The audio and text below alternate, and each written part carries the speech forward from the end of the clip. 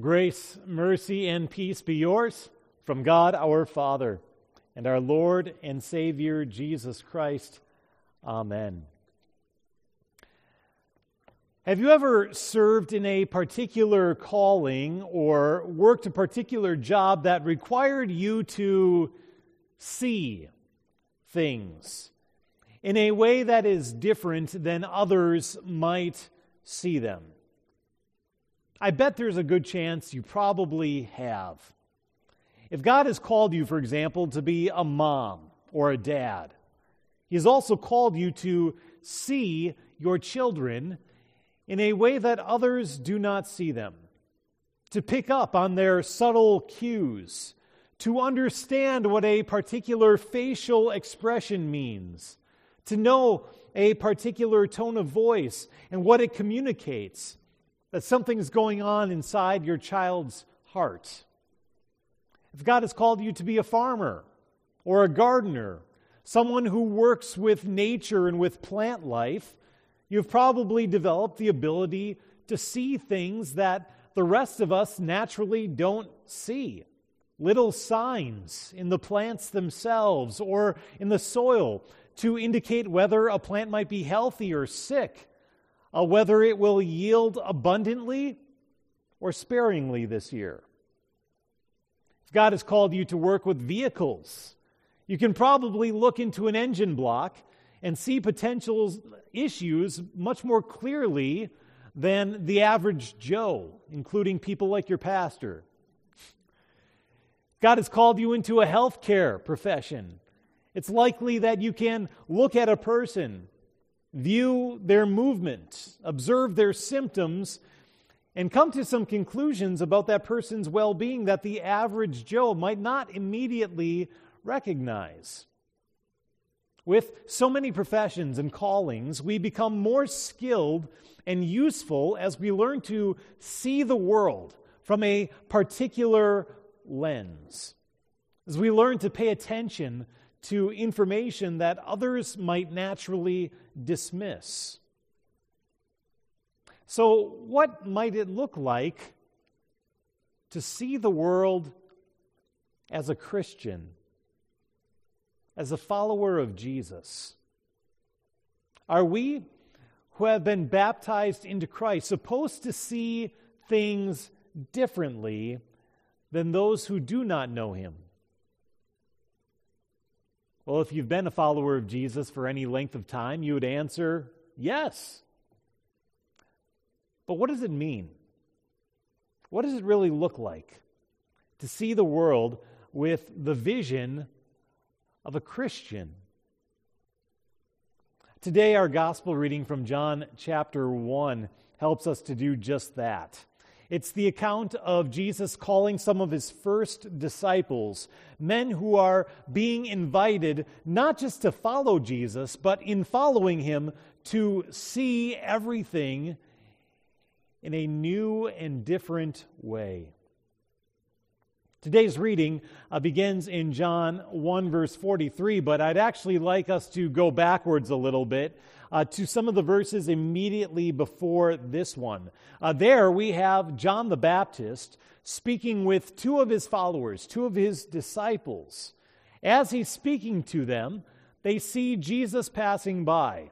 John points him out and says, "Behold, the Lamb of God." And here, the theme of seeing things differently has already taken hold. For what we know from other places, it seems that Jesus is a pretty ordinary-looking guy. In fact, that's even prophesied about Him in Isaiah chapter 53. We hear that Jesus has no form or majesty that we should look at Him, no beauty that we should be drawn to Him. In other places of the Gospels, it seems like that bears out. For example, when Jesus preaches in His hometown of Nazareth, and He preaches with power and authority, the people are surprised. They didn't see it coming. They think He's an ordinary guy, just like one of them. And yet John, in his interaction with Jesus, has now come to see Him differently. For in the Jordan River the heavens had been opened, the Spirit had descended. He had heard the voice of the Father, "You are my Son, whom I love. With you I am well pleased." John now saw Jesus differently. He saw him as he really was, with the new eyes of faith. Behold, the Lamb of God. Behold, the one through whom God will deal with the problem of sin and evil forever. Behold! And behold, they did, those disciples of John. Not only that, but they left John and they started following Jesus. One was Andrew, who in turn went and found his brother Simon, whom Jesus decided to rename Peter. The next day, we're told that Jesus finds Philip, who happens to be from the same town as Andrew and Peter. Jesus says to him, "Follow me." And it's clear that in that moment, God has blessed Andrew with the gift of new vision as well, perhaps because of what Andrew and Peter had said. Consider Philip's description of Jesus as he goes and he seeks out Nathanael. This is what Philip says about Jesus. John 1, verse 45. He says, "We have found him, of whom Moses in the law and also the prophets wrote, Jesus of Nazareth, the son of Joseph." Jesus calls Philip. And with the call comes a new way to see. John calls Jesus the Lamb of God who takes away the sin of the world.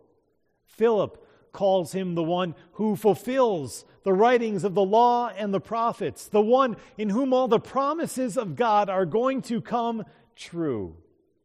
The promises of a Messiah, a Savior King who will rescue his people from their sin. Nathanael seems intrigued, but highly skeptical. From Nazareth? Really? What comes out of Nazareth? Certainly nothing good. Philip's reply, "Come and see." Nathanael arises and goes to meet this Jesus. And when he does, contrary to his initial expectations, his entire way of seeing life is also changed forever. Jesus reveals his divine knowledge of Nathanael's character and his whereabouts, and Nathanael is suddenly convinced. And that belief opens up Nathanael to see ultimately even greater things than that. Jesus said, Are you impressed?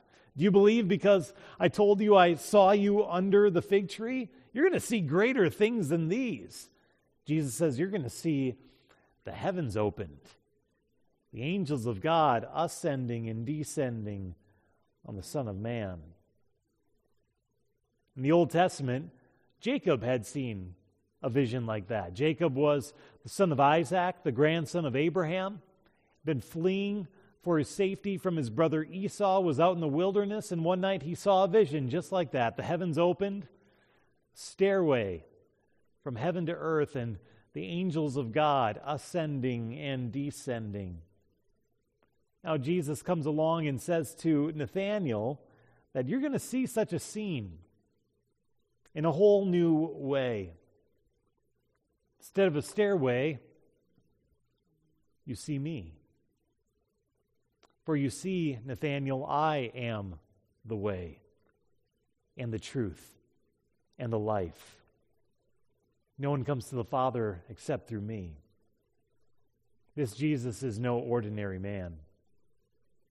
He's the way. Everything changes when the Holy Spirit opens our eyes to see who Jesus really is. No longer can he exist in our minds simply as an interesting historical figure or as one important voice among many. No longer can we even really just call him an important part of our lives. For when we see him as he is, we come to understand that he is the entirety of our life, that he's at the center of everything, and that all things hold together in him. Nathanael began that day intrigued but skeptical. By the end of the day, he saw nothing but Jesus. Nothing mattered anymore except to follow after him. How about you? Have you been trained to see all of life in a new way because of Jesus? There are a few ways in which I believe God trains us to see differently. As Jesus calls us to follow him, he invites us to look past external appearances, to see what he's really doing through eyes of faith. Just as he met the first disciples as an ordinary-looking man from a very ordinary town, so he comes and meets us in ways that outwardly often seem unspectacular. Think about those things that we Lutherans call the means of grace, the vehicles by which God brings his gifts, his forgiveness, and his love to us, the good news. We splash a little water on a baby's head, and yet the Holy Spirit trains us to see so much more. God joining that child to Jesus in his death and in his resurrection. A washing that forgives the sin that would have separated us from God forever. An act of adoption that gives us a new name and a place in God's own family. Week after week, we hear the good news of what Jesus has done for us, and yet you hear that news over and over again from an unextraordinary person. A mid-30s pastor who definitely does not have all of life figured out. Or our kids will hear it from a Sunday school teacher who loves her kids but may not be a public speaker by profession. Or they hear it from a mom or a dad who themselves struggle with patience and distraction. Or we hear that good news from a friend who shares some of the very same weaknesses that we have. And then, having heard that good news, we come forward to receive a little piece of bread, a little sip of wine. So ordinary. If it weren't for Jesus' own promise that he's present in the meal, bringing us his forgiveness and strength. We experience weakness, but God invites us to see in it something new. An opportunity for him to show his faithful strength. We suffer. And yet in that suffering, God invites us to see in that journey an opportunity to learn to trust him more. We experience death. But God invites us to see even that moment in a different light, through the lens of Jesus' own death and resurrection. It's the gateway to eternal life.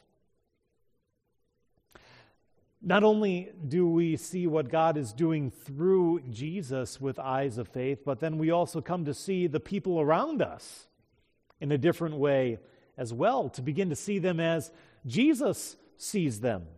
No longer are they just the abrasive coworker or the political opponent or the rebellious child. Rather, that person is beloved, dearly loved, treasured by God. They struggle with the same problem of sin that we struggle and face, even if their temptation might be a different one than ours is. And they are people for whom Jesus came, for whom he lived and suffered and died. They are fearfully and wonderfully made, and they, like we, are meant to know God's great love for them, so that they might trust that love and flourish as members of God's family. We see others differently. Finally, as we follow Jesus and as he sends us out, we come to learn more and more what others are meant to see as they look at us. They're meant to see Jesus.